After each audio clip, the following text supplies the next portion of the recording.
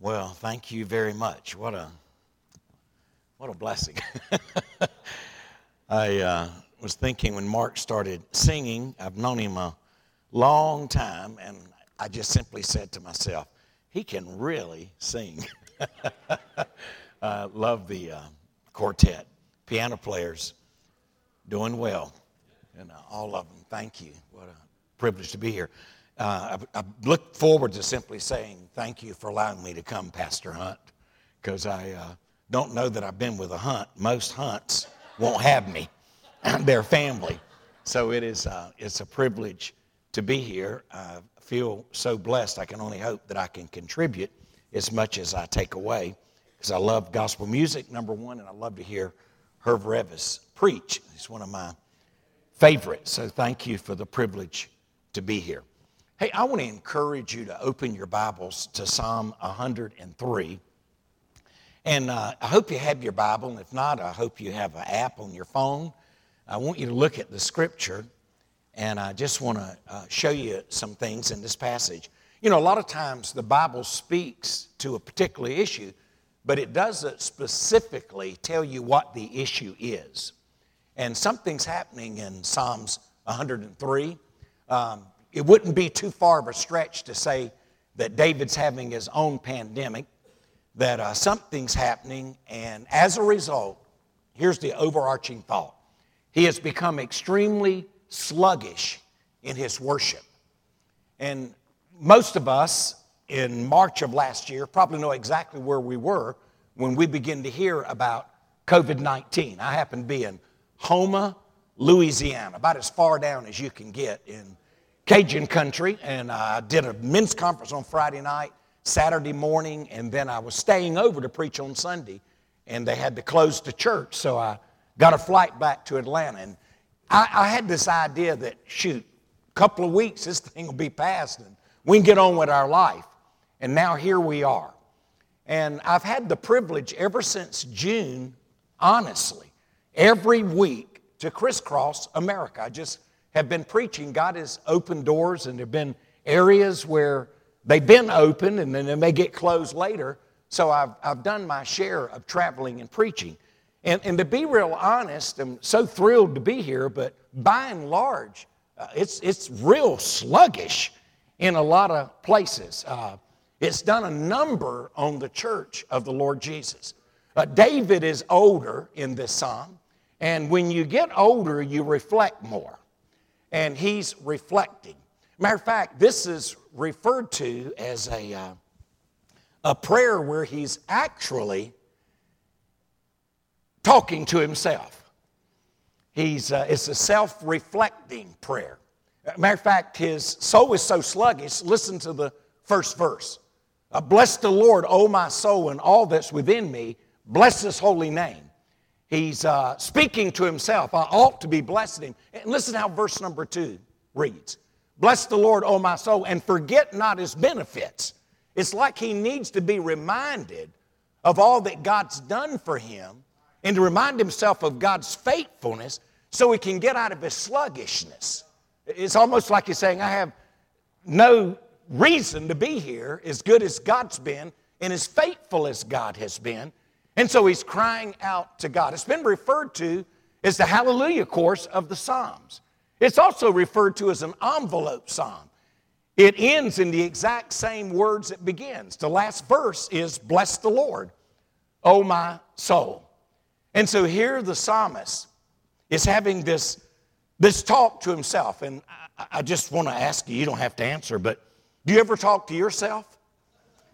I've oftentimes said, what under heaven were you thinking? And I normally said it just before my wife said, what under heaven were you thinking? Now, I'm going to preach through this passage, but if you've got a pencil, pen, lipstick, or mascara, I want you to note something and maybe make a note. So the question is, if I know Jesus, and say I make a big deal out of it. For instance, here's what I believe. I believe that the night I gave my life to Jesus, that I made the single most significant decision of my life. I mean, I really do. It literally changed the trajectory of my life. I've never preached here When I was 7 years old, my father checked out and left my mom with 6 children. I was next to the youngest. And so with Dad being gone, Mom went to work in a factory in the daytime, came home, cooked dinner, walked about 1.5 miles to White Front Grill, and served as a waitress. With her being gone all the time, it gave a lot of liberty to teenage hoodlums. And so as a result, we stayed in and out of trouble. Dad, only God knows how many times he was married. And then when I was 16, I dropped out of school. I had a fake ID. Back in those days, you didn't have a picture on your ID. So I started hanging out at a pool room even earlier and began to play a lot. And when I turned 16, they gave me a job. Well, there weren't many people there in the early hours, and so I would play 6 or 7 hours a day. And so when I was 18, 19 years old, I was hustling pool. People ask me, they say, do you still play? Yes. I'm good. But the bottom line is, they ask me if I gamble. I say, yeah, I do, but I give all my winnings to the Lottie Moon Christmas offering. And that's not true, just cutting up. But when I was 20 years old, God is my witness. My only passion in my life is to become a professional pool player. And somebody invited me to church. Just for the record's sake, 85% of the people that have ever been saved got saved because somebody invited them to come. And so I went to church, and I'd never owned a Bible. Nobody in my home was following Jesus. And the Spirit of God got hold of me. And I got convicted. I didn't use that word in my vocabulary. The Bible says when the Holy Spirit has come, He will convict the world of sin, righteousness, and judgment to come. And God did that in my life. And so on a snowy Sunday night, Wilmington, North Carolina, 20 years of age, I made the single most important decision of my life. God changed my life.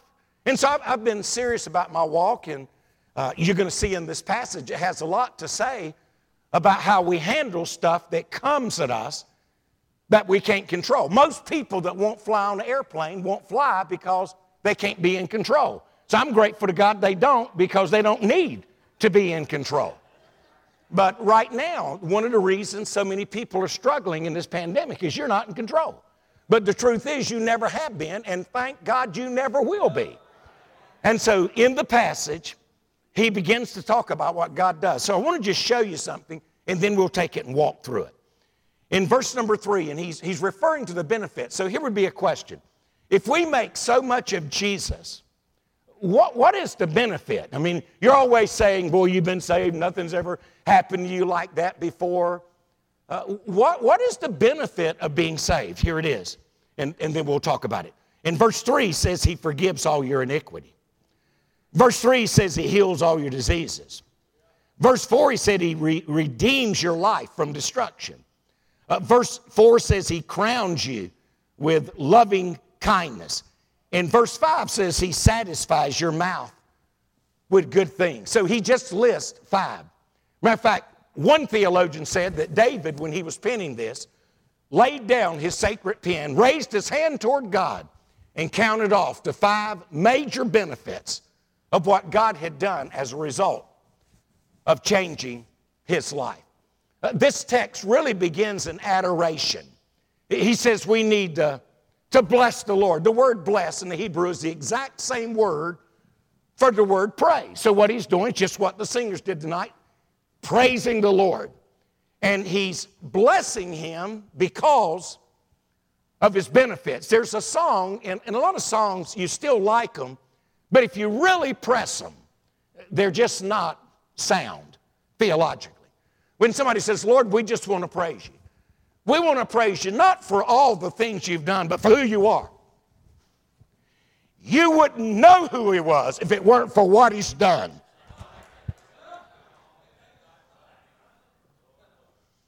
I feel better now. Get that off.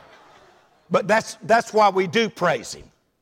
It's like when someone says, I'm grateful, God saved me. He's forgiven me my sins, and I've forgotten them. There's a Greek word for that. Hogwash. You did not forget them. God does not give you the capacity to forget them. And if you could forget them, you would never enjoy singing Amazing Grace, because what would be so amazing when you can't even remember what it did for you? So he's full of adoration, and it's all predicated on what God has done for him. But the key word, and I'm just going to give you 5 words, and I'll be through. First word is foundation. And the reason I say foundation, when it said he forgives you of all your sin, forgiveness is the foundation for fellowship. Now, forgives us of all our iniquity. 3 words are used in the Psalms to refer to what we need to be forgiven of. We need to be forgiven of our sin because we've missed the mark. We need to be forgiven of our transgressions because we've overstepped the law. And we need to be forgiven of our iniquity because it refers to what we are. It's something that's twisted and distorted. That's why when a lost person like myself would go in and hear Bible preaching, I'd never owned a Bible. When somebody would preach the gospel, I would take issue with it in my heart because I was twisted and distorted. And somebody says, I just don't see it. Until the Holy Spirit comes and raises the blinds, you never will see. And it takes the pressure off the preacher. It is not my duty to convince somebody. It's my duty to be convinced of the gospel. So he forgives us. The word forgiveness, this is interesting, is used only in Scripture of God's forgiveness of sinners. I'm going to say, well, that's pretty simple.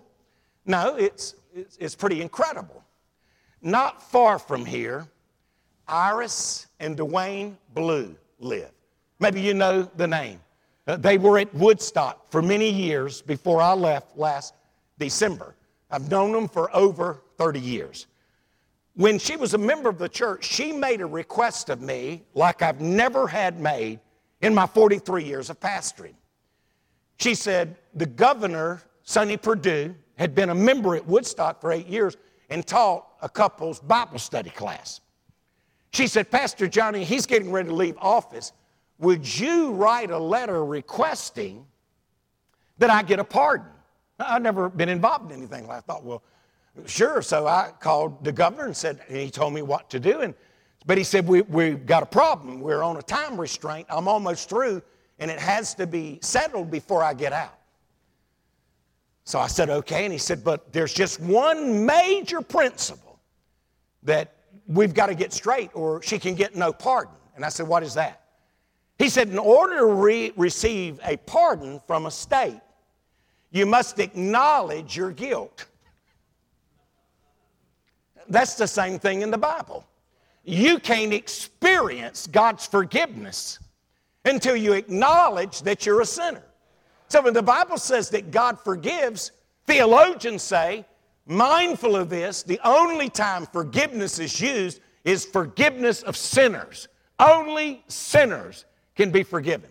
I like it when you're sharing the gospel every now and then. If you like to share the Roman road, you'll say all of sin comes short of the glory of God. You do realize you're a sinner, don't you? And I just love it when somebody says, well, I'm not that bad. I was pastoring the Falls Baptist Church in Wake Forest, North Carolina, closest church west of Southeastern Baptist Theological Seminary in its days of theological liberalism. I was a student there. And I remember one day I preached, and there were some women waiting for me after the service at the back door. And they said, we have an issue we'd like to address with you. So, okay, and they said, you preach like you think we're bad. And, and they're just waiting on a response. And I said this, I just made this statement. All I know is this. The only way God could keep any of you ladies out of hell is to kill his son.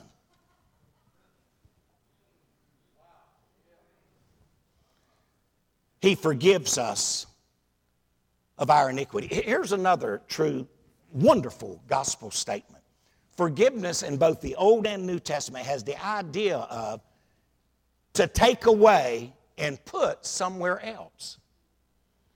Now, he clarifies this in verse 10 of this passage. It says, for God has not dealt with us according to our sin, nor has God punished us according to our iniquity. Well, if God's not dealt with me and God's not punished me, God his number one characteristic is holiness. God ceases to be holy if he doesn't judge sin and doesn't punish sin. But he did. But instead of punishing me, he punished Jesus. And so what he did, he took it away and he put it somewhere else. He nailed my sin to the cross. So the psalmist is getting hold of the benefits of what God has done. Herb, I don't know if you like to do this, but I find myself desirous to quote the men who influenced us the most once they die in particular. I mean, I really do. I mean, it's just, I've had the privilege of knowing some really great men of God that are with the Lord now. Many times I had the privilege to preach with Warren Wiersbe. I doubt there's a Southern Baptist preacher in America that doesn't have some volumes of the B series of Warren W. Wiersbe. When I was in college, I started pastoring 3 years after I got saved. Now, let that sink in. I got saved out of the pool room, got a Bible the next morning, and in 3 years I was a pastor. So he said, how'd you do it? Well, I preached Sunday morning, Sunday night, and Wednesday night, and was taking 19 hours at school and had 2 babies and a wife. I had Warren Wiersbe's books. Somebody said, that's plagiarism. No, it's not. It's survival. You can go ahead and write that down. It's original. You can quote it Sunday when somebody says that's plagiarism. I do sermonizing books, and people say, can I use it? Why would you buy it?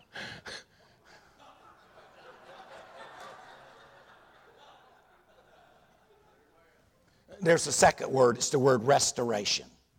The Bible says he heals all your diseases. Now, you know this is theologically true. The believer's body will not be completely delivered from weakness and disease until it's redeemed and glorified at the return of the Lord Jesus. That's why I struggled with cancer 10 years ago. God allows that to happen. My wife struggled. My wife's strong. God is my witness. She's a prophet if you understand motivational gifts. And she's just strong. She's fearless. But when she was there the day when they acknowledged my cancer and I called God as my witness, she fell out of the seat. On the way home, she was quiet, and I just said to her, I was pretty sure from all the tests that had run that I was positive with cancer. And she said, it's not fair. And I'd never say this. I really never have. And I said, what do you mean? She said, I've lived with you, and now we're 50 years, and then that was 40. She said, I've never seen anybody go as much as you go, give as much as you give. And what she did is, this isn't fair. It's not about being fair. So let's think of it from another perspective. I said, who's more prepared to get cancer? She said, what do you mean by that? And I'll be honest, this is what I told her. I was trying to break the ice. I said, I'm so saved it's pitiful. I mean, really, somebody can be lost without God, and boy, they ought to be. Matter of fact, the number one fear in America right now, research it, is people dealing with the fear of their mortality. That's why the church must be essential during this particular time. Somebody put a 2-minute clip of me preaching out there, and y'all were catching me out in the lobby. Pastor said, preach it. I said, just the 2 minutes? I said, oh, you want a 2-minute sermon tonight? He said, no, just preach it. But it's just a simple statement that God put in my heart the other day. And I said it in the church where my membership is and where I pastored for 33 years. If being a Christian is not essential, drop me from the church roll. And if being a preacher of the gospel of Jesus Christ is not essential, I surrender my ordination. But it's essential. Somebody says, well, we got to be careful. Well, be careful. And I'm grateful we can celebrate every doctor and every nurse, and we should. But the last time I read my Bible, it's called the Good Samaritan.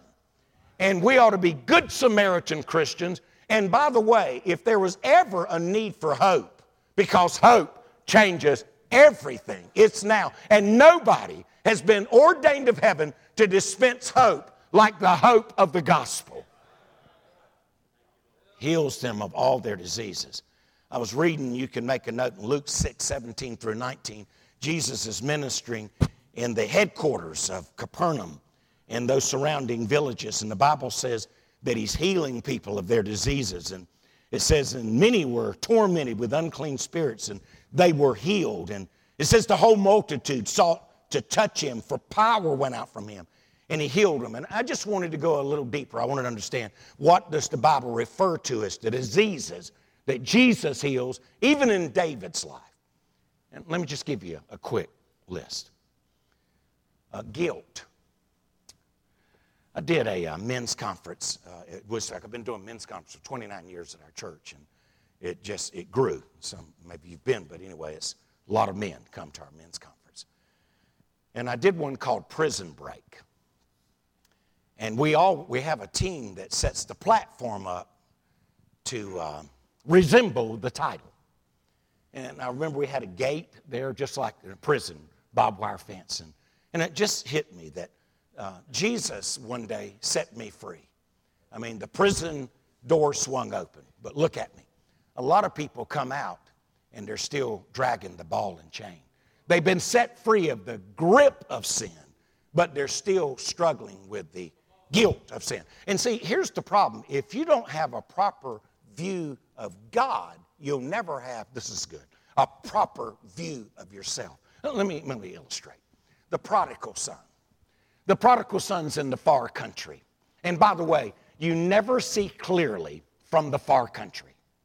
In fact, because see, in order to be able to have wisdom from heaven, James 3:17, it must first be pure, then all the other characteristics. But if it's not pure, and so somebody says, man, what was that man thinking? He should have known he was going to get caught. That was stupid. No, that's sinful. And when it's sinful, it's without wisdom. So the prodigal's down there and he gets to thinking. And by the way, the Greek text says that he came to himself, literally means that he began to think. And he said, you know, at my father's house, the slaves have got it better than I do. I'm going to go home and I'm going to tell my father, Father, I've sinned against heaven and against you. Listen to this. I'm not worthy to be your son. Parenthetically, that's not your call. Make me as one of your hired servants. And so he rehearses and he goes up there and he begins to tell the father. Father doesn't respond. He just starts giving commands. Kill the calf. Bring the robe. Put the ring on his finger, which is a sign of sonship. Jesus doesn't treat his children like hired servants. So when you begin to put yourself down, not only you have an improper view of yourself, you have an improper view of God. And so it's a disease of guilt. And by the way, let me give you another one. Fear is the disease of the soul. We all know this, so let's just say it in COVID-19. Fear and faith cannot coexist any more than light and darkness. I was in Gatlinburg last week doing Winter Extreme. And it was a big time. We saw several hundred teenagers give their life to Jesus. I got up early one morning and my wife and I were sharing a room with my 19-year-old special needs cerebral palsy granddaughter. So I'd still get up early in the morning to get along with the Lord, but I just had to be quiet and get in a corner. Got in the shower about 6 o'clock. Doors closed, curtains pulled. In Gatlinburg, the entire city goes dark. You ever heard this statement? It was so dark you couldn't see your hand in front of you. I don't know why, but that went through my mind, so I did it. God is my call. The Spirit of God is my word. Could not see my hand. It was, and then a little light came on. I said, praise the Lord. Evidently emergency lighting. No, it wasn't emergency lighting. It was my phone. Somebody had sent me a text, and just that, and it was on half light. And it lit the whole room up. And honest to God, first thing came to my mind is, this world's that dark. And look what a difference just a little bit of light made. But we're so full of fear. But it's amazing, those that are fearful of the church are going everywhere else. You couldn't walk down the street in Gatlinburg. It said stay apart 6 feet. They got confused in Tennessee. They thought it meant 6 inches. I mean, it's just everywhere. Doubt, not trusting. Depression. I don't want to go there. I wrote a message. It's become one of the most requested sermons, and there's hope for depression. Anger, lust, hate, jealousy. Greed is a disease of the soul. So when somebody sits out there every week, Pastor, and steals when the offering plates comes by, that's the disease of their soul. And that's why God needs to touch them in the deepest part. Maybe that's why he said where your treasure is, there where your heart will be there. Let me give you the third word, and I'll try to wrap it up in a moment. This word redemption. This is my favorite piece. It says, who redeems your life from destruction. So let me find that. It means you've been rescued. It refers also to the consequences of God's healing. Here's the translation. I love it. He redeems your life from going to waste. God did not just save me from my sins. God saved me from myself. A mom will say, would you pray for my son? He's really on the road to destruction. If he don't turn around, he's going to ruin his life. That's where King Jesus steps in and saves your life from going to waste. It means that he not only redeemed my soul from hell, he redeemed my life from destruction. Where would you be today had it not been for Jesus? I was arrested for stealing before I got saved. I was arrested for drunkenness. Arrested. And I was arrested for fighting. And as some of you men are saying, fighting, you're not that big. I'm not big, but I'm wound tight. But I've often wondered, this may sound hard to believe, but I told you I was playing pool and wanted to be a professional pool player. And I played second string players. You may say, what do you mean? I mean, I weren't playing with the absolute top, but I was playing with the ones just below them. And it was just a game that I mastered. I got a call the other night from the pool room in Wilmington, North Carolina, where I'm from. They said, hey, thought we'd give you a call. They're talking about you in here. And I'm thinking, I've been removed from that environment for 48 years. I got saved on January the 7th, 1973. Do the math. And I said, well, why are they talking about me? And they said, and here's God is Larry Falk's getting ready to win the championship. I said, he is? I remember Larry. And guess what Larry just said? Hey, Freddie, glad your brother Johnny's not still playing. I wouldn't be winning tonight. He said, they still believe you'd be on top if you'd not got saved. But then I turned it around. Where would I be had I not got saved? This is no exaggeration, not trying to be melodramatic. I would be probably in jail if I was still living, but most likely I'd be in hell. I have a cousin. He's my favorite cousin. I'll try to wrap it up with this. His name's James Ray, Oxendine. I'm a Native American, Lumbee, Cherokee background, Spaniards married, 1515, and small tribe, Eastern North Carolina, Pembroke State University. They're examining my life right now, talking to me. They think I may be the most famous Lumbee alive. Isn't that crazy? I've never told anybody that. I just thought I'd tell you. And don't be too impressed. There's just a few thousand of us. It's not a lot of people.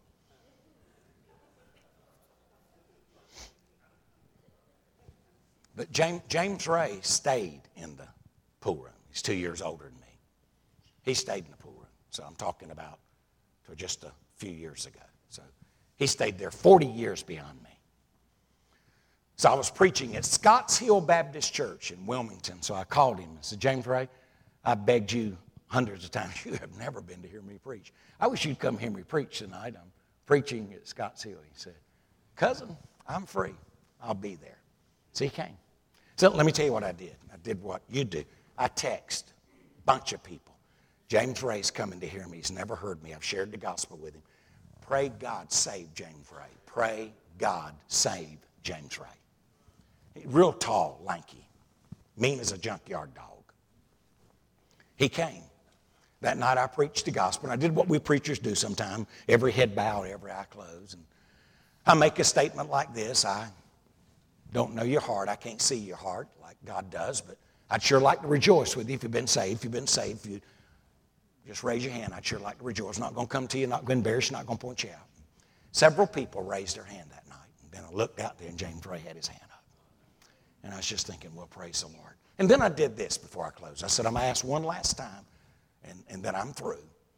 Anyone else that got saved, would you acknowledge it by slipping your hand up? Well, look at me. Here's what he did. I'll never forget it as long as I live.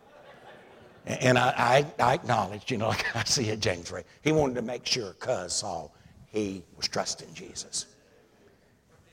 The next Sunday morning, he and Marilyn walked the aisle of Northside Baptist Church. Kenny Chin's the pastor. Made his public profession of faith, got baptized, and got into Sunday school. Started living for Jesus. Let me ask you a question. How many of you know that even though you get saved, you still may have to deal with the consequences of your sin? Are y'all with me? James Ray called me probably within a year, and I'd been discipling. Of all places for me to disciple him, I discipled him through the book of Proverbs. And I remember he called me one day and said, hey, cuz, got some bad news. I need your prayers. I said, what's going on? James Ray said, I've got a cirrhosis of the liver. Said, it's bad. We visited a couple other times, but then time moved on, and he would live about a year. But he called me one day, and he said, hey, the doc said it's just going to be probably just days. He stayed cognate to the right end. He said, are you going to be in Wilmington? I said, I'm not scheduled. He said, well, I'd like to get my whole family together, and you come and talk to us before I leave. And I want you to listen to this. When you've been a preacher a long time, you've heard it all, but I'd never heard this. I went in his house, had my Bible with me, and he said, Johnny, I'm new. You've been helping me in my Bible, but there's so much of it I hadn't read yet. Can you kind of explain to me exactly what's going to happen at the end? And so I opened my Bible to 1 Corinthians chapter 15 and told him how his mortality was going to cease, but immortality was going to kick in. And I shared really little humorous, but I really do believe it's true, and that is that he will take his last breath. Hospice was going to be there with him. And before they could call the mortician, he would already be in the presence of Jesus. To be absent from the body, present with the Lord. And I shared the gospel with his whole family. So long story short, James Ray died. So they asked me to do the funeral, so I went back, and I didn't expect what was going to happen that day. And I'm going to give you the other 2 points some other time, but listen to this. Herb, it looked like a pool room reunion. All those people. See, I've been gone. When God saved me in 73, I surrendered to preaching. In 76, I started pastoring in Gaffney, South Carolina, 7 hours away. And then left there and went into seminary. And then came back and pastored for a while. So basically, I'd been gone from Wilmington for 40 years. 40 years. So I was standing down front, and everybody knew me. I'm dressed with the Bible. I'm dressed in a suit. I'm going to preach the funeral. And so they were coming down, lined up, come down. Hey, Johnny, Ronnie. And I'd look, really, we've changed in 40 years, and we've not seen each other.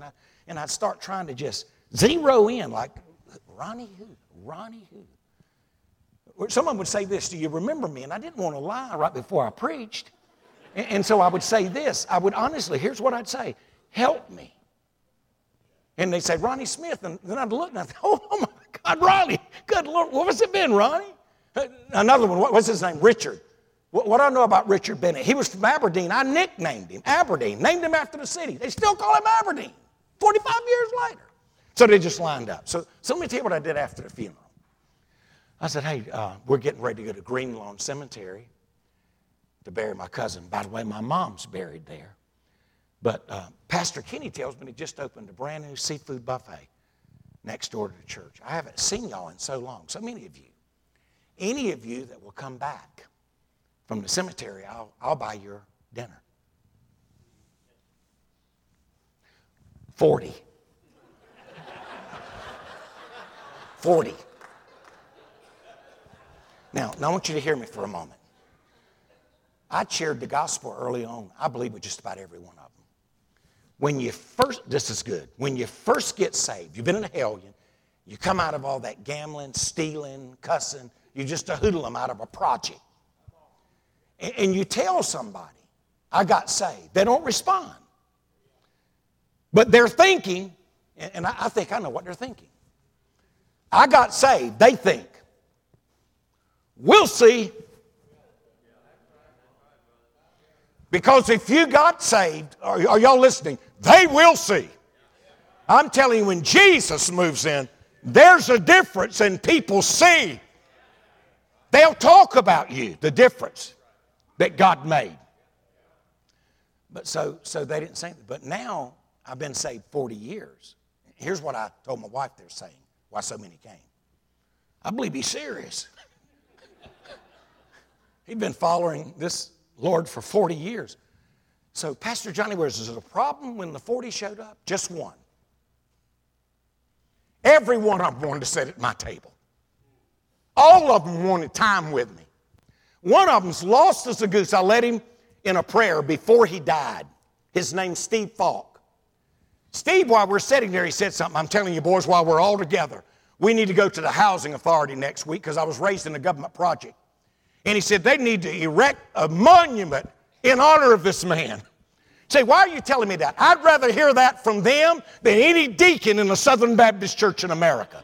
I want to know what the lost man thinks about an old heathen that got saved. And by the way, I was in Wilmington preaching at Hampstead Baptist Church 3 weeks ago. Who sat with me on the front row? Richard Bennett, Aberdeen. God has gloriously saved him. Got his picture if you want to see him. Got his picture with him in my phone here. Just remind me of God's still in the life-changing business. He saved him. Now, by the way, I don't know about you, but this psalmist was sluggish. But he got to talking about the benefits of knowing God. And he said, man, I'll tell you, how can I be sluggish? He's forgiven me of all my sin. He took my sin and placed it somewhere else. He's forgiven me as a sinner. He's healed my soul. My soul had all these diseases, and he's touched my diseases. And, you know, he's redeemed my life from going to waste, from destruction. And when he said he crowns you, it's referring to the fact that you're an heir of God, but a joint heir with Jesus Christ. It really means, this is what it really means. God's treating you like he treated Jesus. And get hold of that. And it really also means this, because he has, this is good, sin shall no longer have dominion over you. You can reign in life through Jesus Christ. You can live above reproach. You don't have to give in. Jesus gives you the power to say no. And then, I said I wasn't going to do it, but I want to do the last one. It says that he satisfies. And this is interesting. He said he satisfies your mouth. I want to make sure you see this. With good things, and listen to what he says, it's a promise. And he's older now. Remember, he's an older man. So that your youth is renewed like the eagle. Now, this is interesting. The word mouth translates old age or duration of years. So he's getting old, and he's saying God can satisfy the needs of our lives and our spiritual desires even when we get old. What's happening in this passage? If you're ever going to understand Isaiah 40:31, you got to understand this. He's likening an old man to experiencing a process that eagles go through. Eagles, as they get older, if there's a storm, if there would be a storm, electrical storm here tonight, and there's any eagles anywhere around, you know what we know about eagles? They fly into the storm, fix their wings, and allow the wind to carry them above the storm. Always build their nest on the highest peak. But when they're old, guess where you'll find them when they're old? In the valley. Normally they say near water. And if you'll watch them, and they have, they're molting. M-O-L-T-I-N-G. Molting. What is molting? They're losing their feathers But God's given them new ones. They're growing new feathers. Here's what God's saying. Pastor Johnny, as you get older, you may feel like you can't do what you did when we were younger, but if you'll hang in there and be faithful to me, I'll replace some of those feathers you're losing. And he said, no, I'm going to renew you like the eagle. Now it makes sense. Those who wait on the Lord shall renew their strength. They shall mount up with the wings like eagles. They shall run and not be weary. They shall walk and not faint. Favorite character in the Bible is Caleb. Joshua 14, the enemy's defeated. They're dealing out the land to the Israelites. God allows Joshua to look at Caleb and say, Caleb, what do you want? Caleb makes this statement. I'm 85 and I'm stronger today than when I started. That's what he said. And he'd been out there for 45 years. And then they said, what do you want? Here's what he wanted. He wanted Hebron. Is there something significant about that? Very significant. Caleb wanted when he was finishing what he wanted when he started.